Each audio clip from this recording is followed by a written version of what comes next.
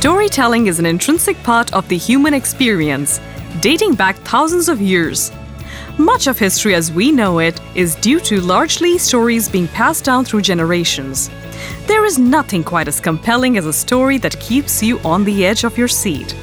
So how does that translate into the presentation space?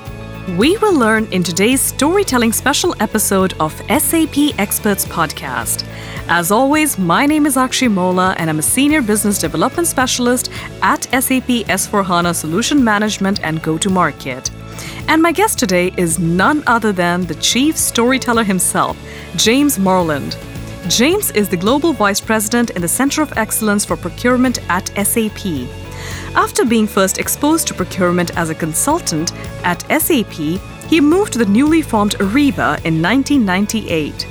With the acquisition of Ariba in 2012, he ended up back at SAP as a Vice President of Network Strategy, uniquely with experience of procurement from both companies. In his current role, he meets with procurement professionals to work with them on building the business case for SAP solutions. With the unofficial title of Chief Storyteller, he tries to make a storyteller out of everyone through social media, new hire onboarding, and mentoring.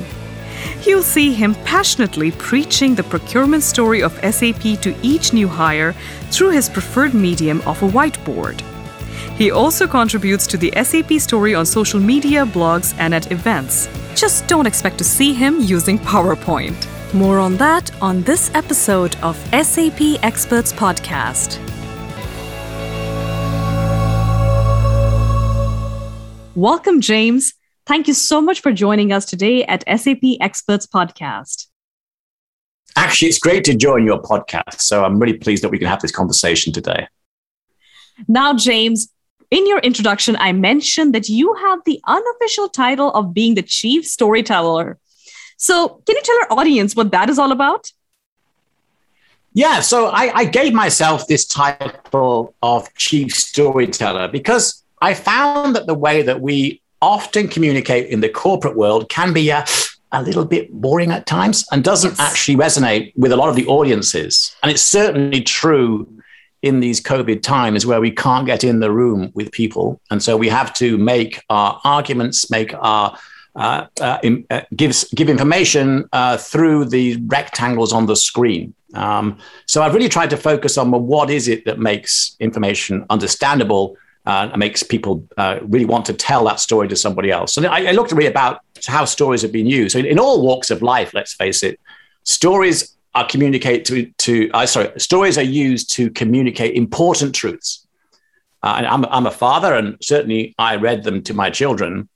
Let's face it, no child ever said, "Hey, Dad, tell me some facts." No.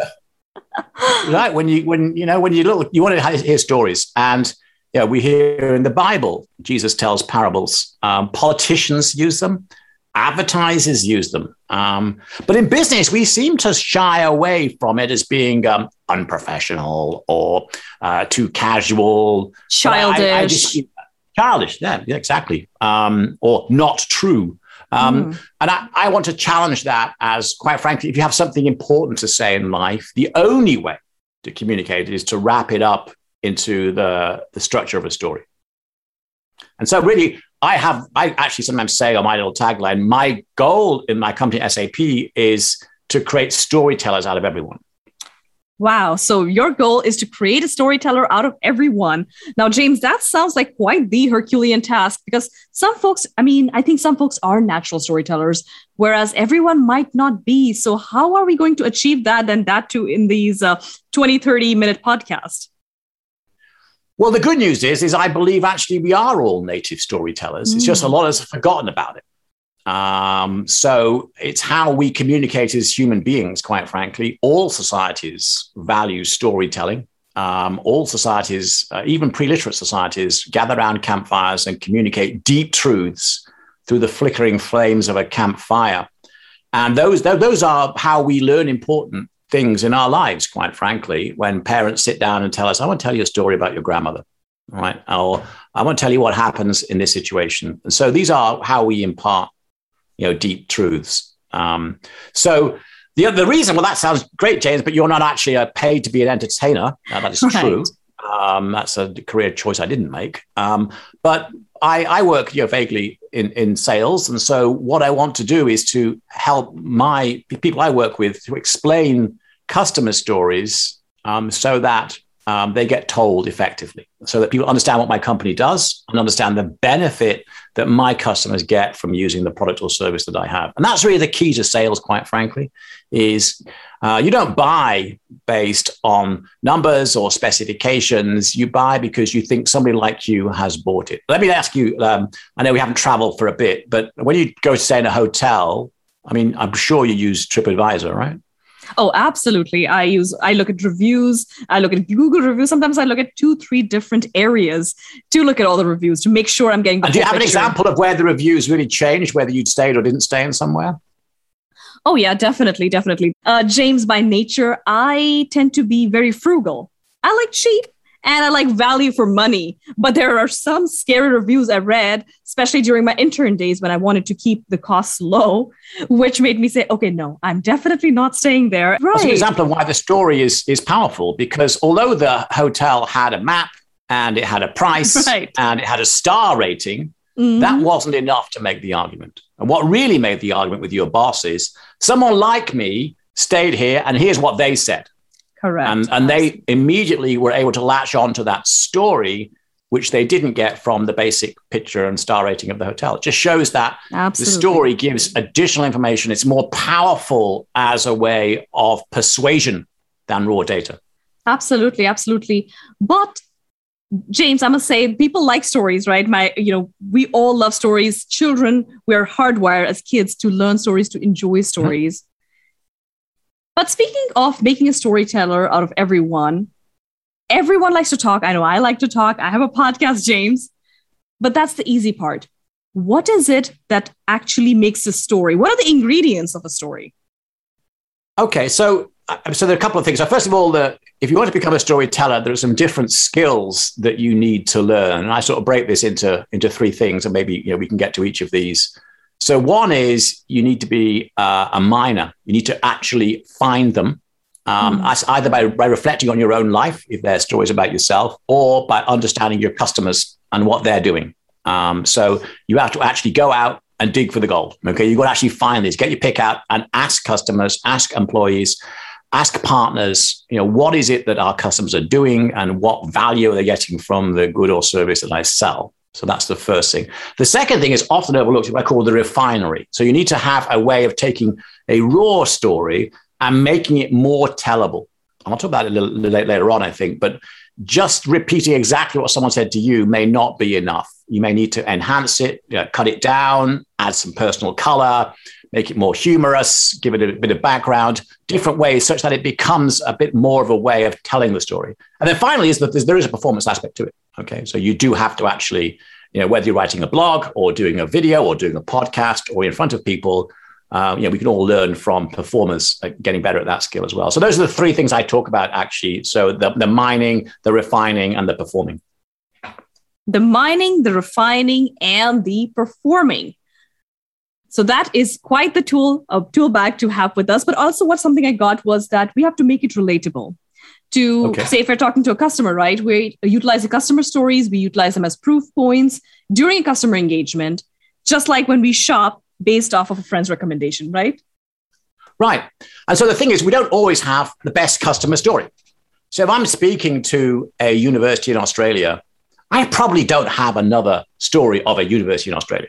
Right. I may have another university, perhaps in the US, or I may have another Australian company, but they're a retailer. So I have to make that story relevant. So my retail story, how can I make that relevant? Well, I draw out the themes that are relevant and I play down the things that are different. So I try to get the relevancy so the customer can see, oh, that is kind of like me. In the same way that when you looked at your TripAdvisor, it may well be that the person who made that review was a 75-year-old woman, nothing like you. But that's actually not relevant because the things that are important, she was in a hurry, she had a limited budget, she was concerned about her safety, she had a big bag to carry. Those are things that are like you. And so that you were able to think, well, although that her age is different or whatever, the things that are important are the same, and therefore this story is relevant to me. So when telling a customer story, you want to draw on the things that are similar, and things that are different or don't part of the story. Don't need to mention those. So, you said there are pathways, there are some similar themes, which one we can take from one side, go on to the other. And James, when we had previously spoken, you said that most stories, or rather all stories, are basically the same. Okay. So what is that all about? How can that be? Well, it is actually true. If you analyze, anthropology or human culture or mythology, you do actually end up with the same themes being repeated over and over again. And so a very common story is this concept of the hero's journey, where this is based on a book called The Hero with 1,000 Faces by a chap called Joseph Campbell. I don't suggest that you read it because it's very heavy going. But what is interesting, again, the story about the book is, so who did read this book, James? Now you're telling me it's so boring. Well, let me tell you, a guy called George Lucas read it. Oh, wow. And he read it, and he actually redrafted the very first Star Wars after reading this book. And he then aligned his very first story about Star Wars to be very much in this concept of the hero of 1,000 faces, which is the same as many mythological stories, the story, of Jason and the Argonauts, the story of Hercules, Abraham in the Bible, Hamlet. They all have the same themes. And he rewrote episode 1, now called episode 4, the New Hope one anyway, to have this structure. And so it's almost uncanny when you read this book, which talks about, gods and myths, and you actually see, that's kind of like Star Wars. Yes. And so let me tell you a little bit about what the structure is. And in your mind, if you can keep two things in your mind, think about Lord of the Rings and Star Wars, and you'll see that they have a similar thing. So first of all, there is a protagonist. Okay, so there's a hero. So in Star Wars, that would be Luke Skywalker, and in Lord of the Rings, that would be Frodo. Right. And everything is happy. I call this life in the Shire. Everything is good. Remember the first 20 minutes of Lord of the Rings? Oh, having a party and it's all good and everything's great. And everything's pretty okay with Luke and with his mother and all that stuff. But then something bad happens, and he's moved into an area where he's not familiar. And so things are bad in their life, right? And then he typically meets a mentor, which of course, would be Obi-Wan Kenobi in Star Wars, and in Lord of the Rings, it would be Gandalf, right? Thou shalt not pass. Exactly. And then typically there has a special power. And then they often assemble a team, which is again true in both stories. And they overcome several obstacles, which tends to be the longer part of the film. And in each obstacle, they learn more about themselves, and they go through a change, and they develop as a character, and they reveal flaws in each other. And there's typically 3 or 4 of these in a feature-length film. And then at the end, there's a final denouement, which, destroying the Death Star or destroying the ring, very similar. And then they come home with their hero.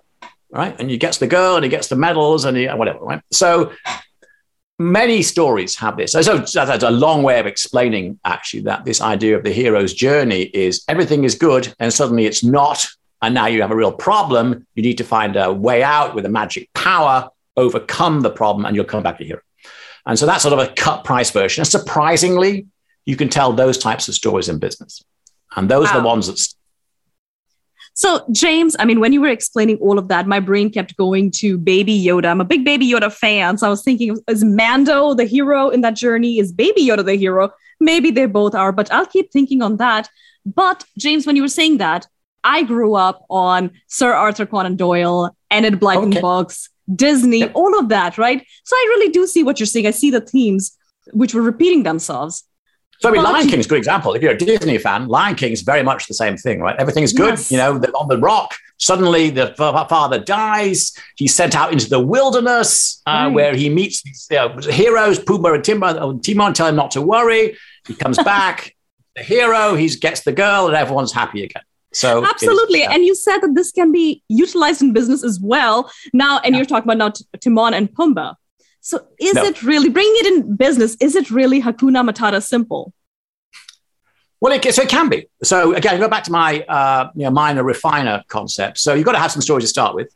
But then how do you refine a story? So you try to, in the same way you refine gold, you get rid of the impurities, first of all. You melt it down, then you recast it into something beautiful, something useful, right? So, like my gold wedding ring here. So, when it came out of the earth, it was all dirty and covered in ore and loads of impurities, right? And so the same is true to some extent. When you hear somebody tell a story, you need to refine it. So one useful technique is this great phrase, which is imagine if.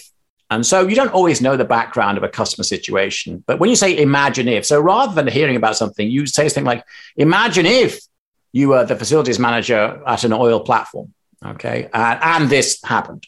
I don't have that very first part, but there would have been someone in that role, right, for sure.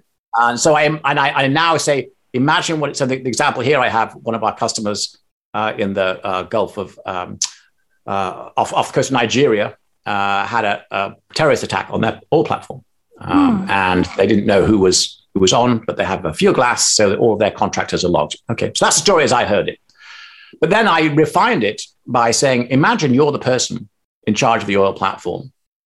And this is about life in the Shire. Life's pretty good.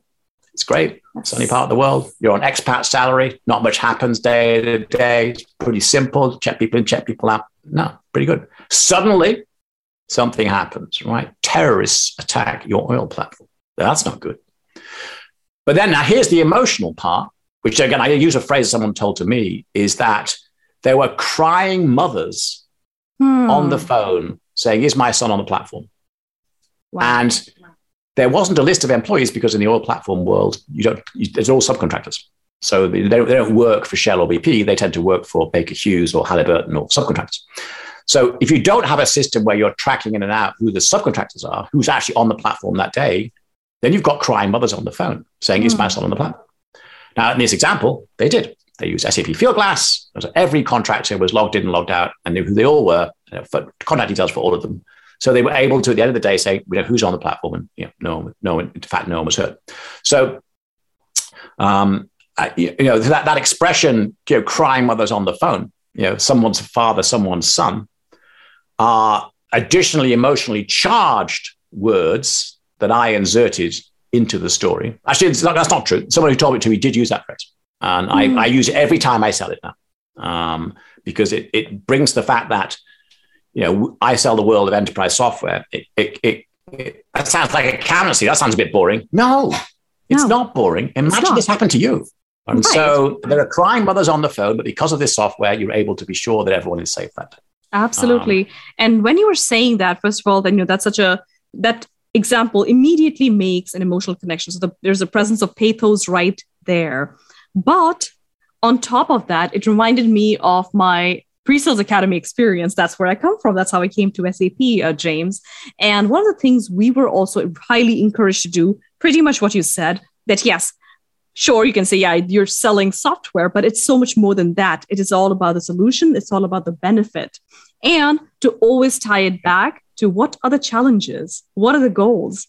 What value are you bringing to the table? And that right there is the hero's journey. Okay, these challenges exist. How can you help them?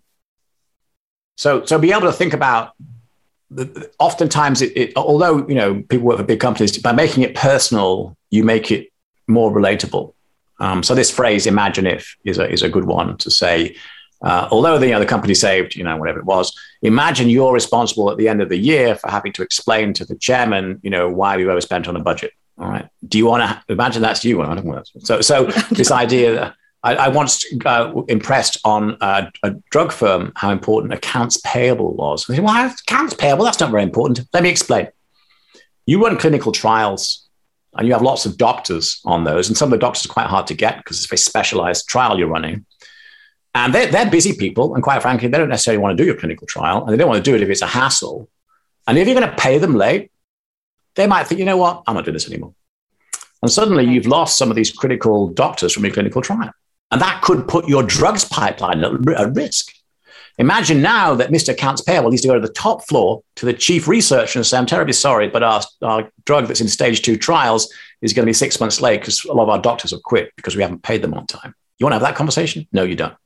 So accounts payable can be strategic. So that's a story that, again, was told to me about the importance of paying people on time in the clinical trials business. Definitely. Now, That was very, very insightful, James. But at SAP Experts Podcast, we also like to challenge our listeners, right? And we do this so that we can foster growth mindset. So on that note, I would also like to challenge our audience members, our listeners, especially those ones who say, well, I do not have the gift of the gab. I'm shy. I don't want to tell stories. Or perhaps there is the other side of detractors who might say, listen, I speak fact-based. Or my audience, I'm talking to a CFO. He wants to see numbers. He would never care. So we went through the minor, refiner, performer. But so how can we challenge these audience members who might be detractors or who might be shy, saying we don't have the gift of the gab? How can we help them come out of that? So I don't think storytelling is about the gift of the gab, right? It's about making human connections with people. And I think most people, even though they aren't, who might be introverted, for instance, still have, deep connections to their own children or their own parents. And so storytelling is really about emotional connections to people. And then some people say they're numbers people, and that is true. In fact, I always think there are three ways to make an argument. And you mentioned pathos earlier, and I actually used the Greek words for this. So I use actually the body parts. So if you're making an argument to someone, you first of all, yes, you need numbers. That's the brain. Yeah, you don't get away from numbers. If you're going to buy a new car, what's the range of the electric battery? You need to know that. What's the top speed, or what's the number of people it can have? That's fine. But also there is the human part as well. How is it going to affect me? Okay, so in the business, what does it mean to me or my team? Am I going to get a promotion? Am I going to get fired? What have other people done who have this? All right, how's my team going to feel? How's my customers going to feel? And so that's very much a feeling thing. Now, you don't necessarily have to, with a crunchy old CFO, you don't necessarily want to explicitly say that, but there is part of that. So one way you might say is, so you do track your SG&A expenses as a percent of revenue, do you? Yes, I see that you're at 9%. That's actually quite high for a CFO in your business. And that's really an emotional gesture. He's thinking when he goes to the next big CFO conference, he's going to be in the bottom table. Right? He's not doing well. Right. And so that's a personal thing. That's a reflection on him and his company. Now, you would never cast it as that, but even a benchmark, which sounds like a number, is really affecting someone on a personal level. So that's the head and the heart. But what's the third one? The third one is the gut. Okay. Yes. Is there a big message here? Otherwise, you can sound kind of small-minded. And oftentimes in our business, we're asking people to do hard things, transform their business, implement some complicated software, make some kind of other transformation. And so they want to have a big picture to latch onto. So what's the big picture here? So I always think that if you're doing a presentation, you should try to score in all three areas. So in the head, and that's called logos. In the heart, and that's called ethos. And you said earlier, in the gut, that's called pathos. So absolutely. Another way to think about it. So when I'm looking at slide decks or presentations, I try to see, are we getting in all these three areas? Otherwise, we sound either small-minded or woolly or cold. So having all three, I think, is effective. Absolutely. So yes, listeners, you heard it from James. We should be working towards checking all the three areas: the heart, the head, and the gut. Get the butterflies in the gut, excite your customers or any audience, really. And on that note, I think I would like to challenge our audiences even further, James, because one of the things I once read was the data processing center of our brain is the prefrontal cortex right here. I'm pointing at my forehead to my listeners who can't see me. And this is something very interesting about that part of our brain. It gets tired very easily. So yes, we love numbers. Of course we do, but it also gets tired. I might be distracted. I might be Facebooking. I might be looking elsewhere. I might have had a long flight. So you might have already lost me, but stories, the beauty of stories, they illuminate the entire brain. They engage all of our brain. And that's how you can be memorable. The data would be forgotten. They'll end up in the notes somewhere, but the story you tell, the emotional connection you make, that is going to remain for a very, very long time. Right, James? Yes. I mean, I think there's a lot of talk about... At some point, people always talk about amino acids in the brain, and they say, "Oh, well, that's then whatever it is, dopamine or whatever it is." I can't remember. I mean, yes, you can. There are a lot of books about this as well. I'm not a biochemist, so I don't know how all that works. But I mean, all I do is I base on my own experiences of how to get people's attention, how to retain attention, and so when they get about stories, is they get passed around. So in Western culture, all kids are told the story of the boy who cried wolf. And that's Yeah, because you're nodding, so you obviously know this story as well. Yes. And the story, so if I start, this little shepherd's boy, he was out and used to cry, wolf, wolf, and all the neighbors would come and they would say, hey, where's the wolf? I was just joking. Until one day, what happened? There was a wolf. There was a wolf. Real What wolf. happened then? Nobody came. And so, children, that's why we don't lie. And so, did you read that story from a book? No. No. Did you get it written down somewhere off a blog? No. My guess is probably you got it at school or some elderly relative told you the story. And also, as I work with different cultures, they say, James, in Korean, we don't have it quite that way, but here's how we tell it. And so, this deep truth, and the deep truth is, hey, kids, don't lie, which you could just tell them that. We don't do that, right? We tell the story of the boy who cried wolf. Now, is the story true? No, it's not true, but it has truths, and this is the subtle part, right? So this question, sometimes people get obsessed about, well, is the story true? Well, I mean, the truth is that we shouldn't lie, and that's the truth of the story. In the same way from the Bible, the story of the Good Samaritan, was there actually a Samaritan who went from Jerusalem to Jericho? I mean, probably not, but the truth is, who is my neighbor? The person you respect. And these stories, the Good Samaritan and the boy who cried wolf, they're both thousands of years old and been passed around in all sorts of ways, hand to mouth, culture, paintings, whatever. And the deep truths of don't lie and who is my neighbor are expressed, by these stories, and they get retold. And that's because they have the structure of the story. They have a sort of the narrative works, and the logic, they're quite short, and they can be retold in different ways. And so they have this retelling. And can be true. The great thing is, actually, it's also true for customer stories if they're well told. So if I tell you a customer story, like the oil field one with Chevron and Fieldglass, now, hopefully, when you tell it, you won't put up a slide. You'll say, let me tell you, imagine if crying mothers, no one was hurt. There's fuel. Yes. So you'll tell it in the same way. Now, I actually have data point for this because I did a story several years ago, and I told it in a customer meeting. So I want to tell a lot. I'm not going to go through it now, but anyway, it's a metaphor for the business network. I've used it lots of times. Anyway, I told it. I tell it a lot. Didn't think much of it. But then I heard like 6 months later that my metaphor, my story had been told in a meeting I wasn't at. In fact, no one from my company was at.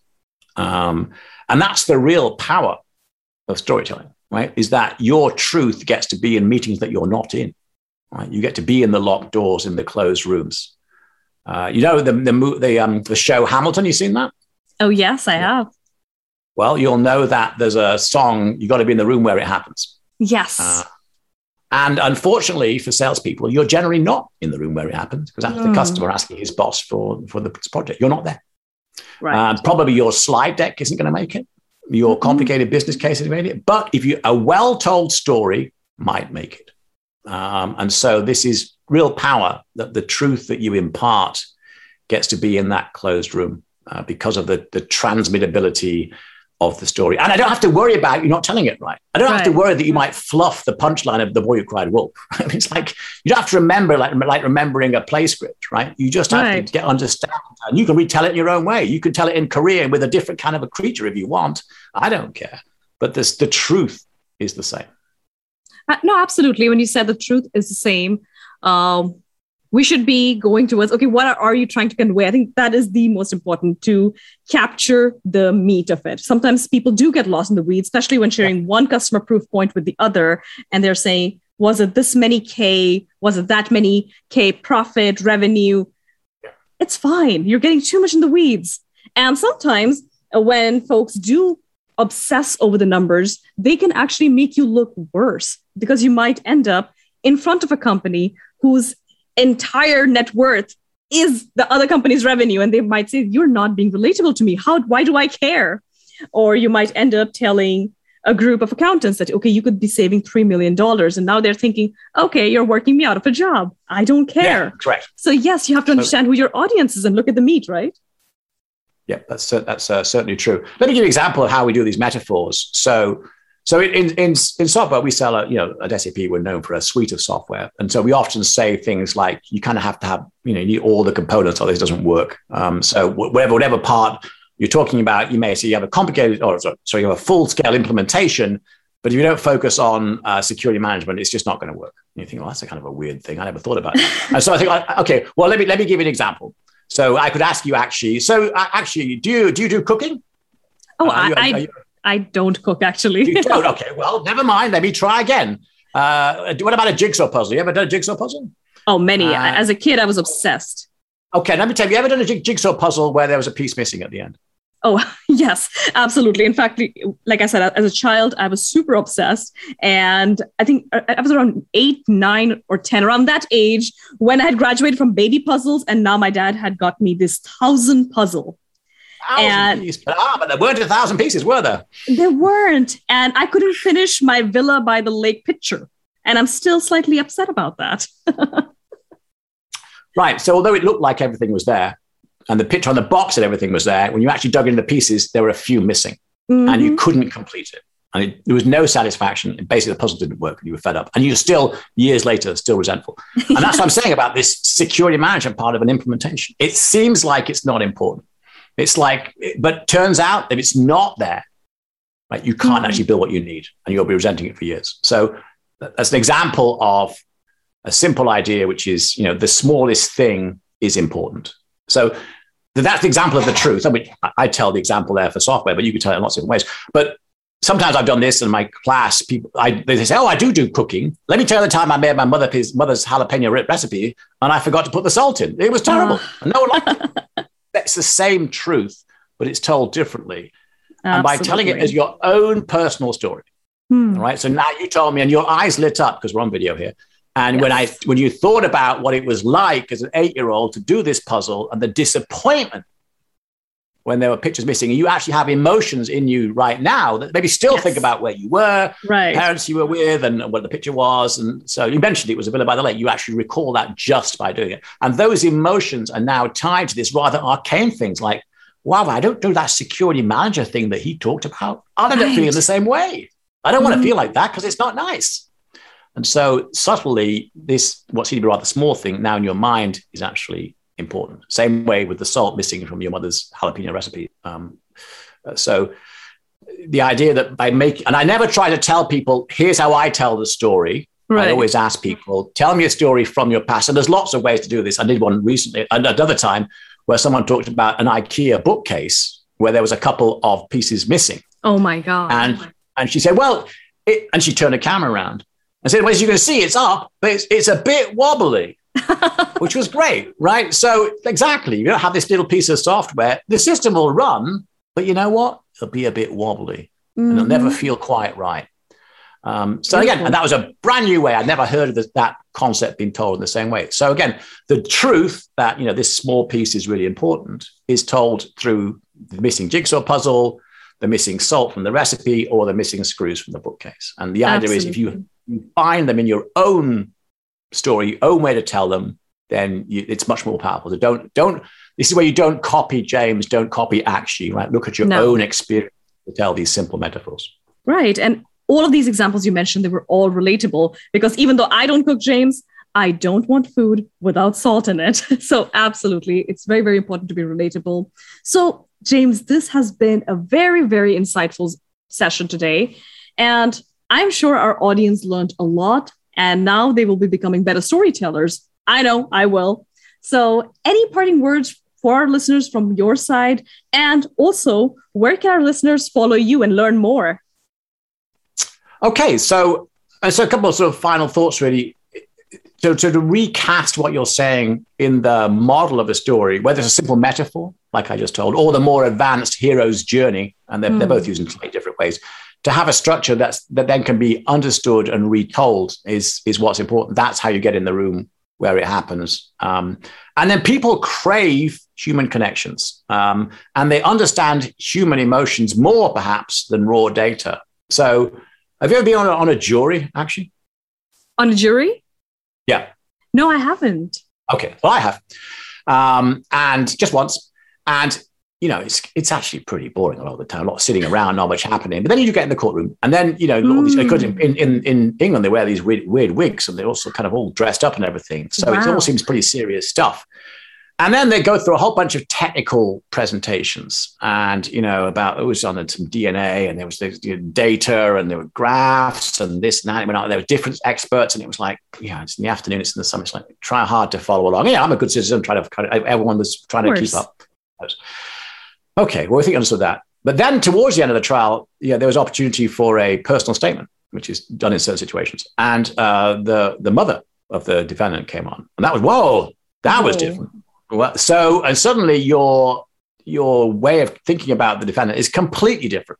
And so the character witness is so different from the expert witness. And although you're trying to fight it because, hang on, I'm supposed to be doing all facts here, and this is supposed to be part of it. I want to be unbiased, but can I be unbiased? Right. That's what the oath says. But even then, it is very difficult to not listen to the human side of the story. And so it turns out that the human side can be way more persuasive than the days of data. And so when we're communicating to our customers, data is important. That's for sure. The logos, ethos, pathos. You do need to have data, but at the same time, if it's out of context of human emotions, either it's not remembered, or it's not understood, or worse, it's not retold, and therefore it doesn't get into that meeting behind the closed doors that you're not in. You don't get into the room where it happens. Absolutely. And so, where can our listeners find more stories from you? Where can we follow you? Well, so I'm on Twitter. So I'm on Twitter quite a lot. So at James Marlins on Twitter, and likewise on LinkedIn. And if you're an SAP employee, then you'll see me doing storytelling classes as well. So wonderful. And for our listeners, I would be linking his socials down in the description of this podcast. So with that, thank you so much for joining us, James. I really, really appreciate all of your stories. Thank you. Okay, great, actually. Bye-bye.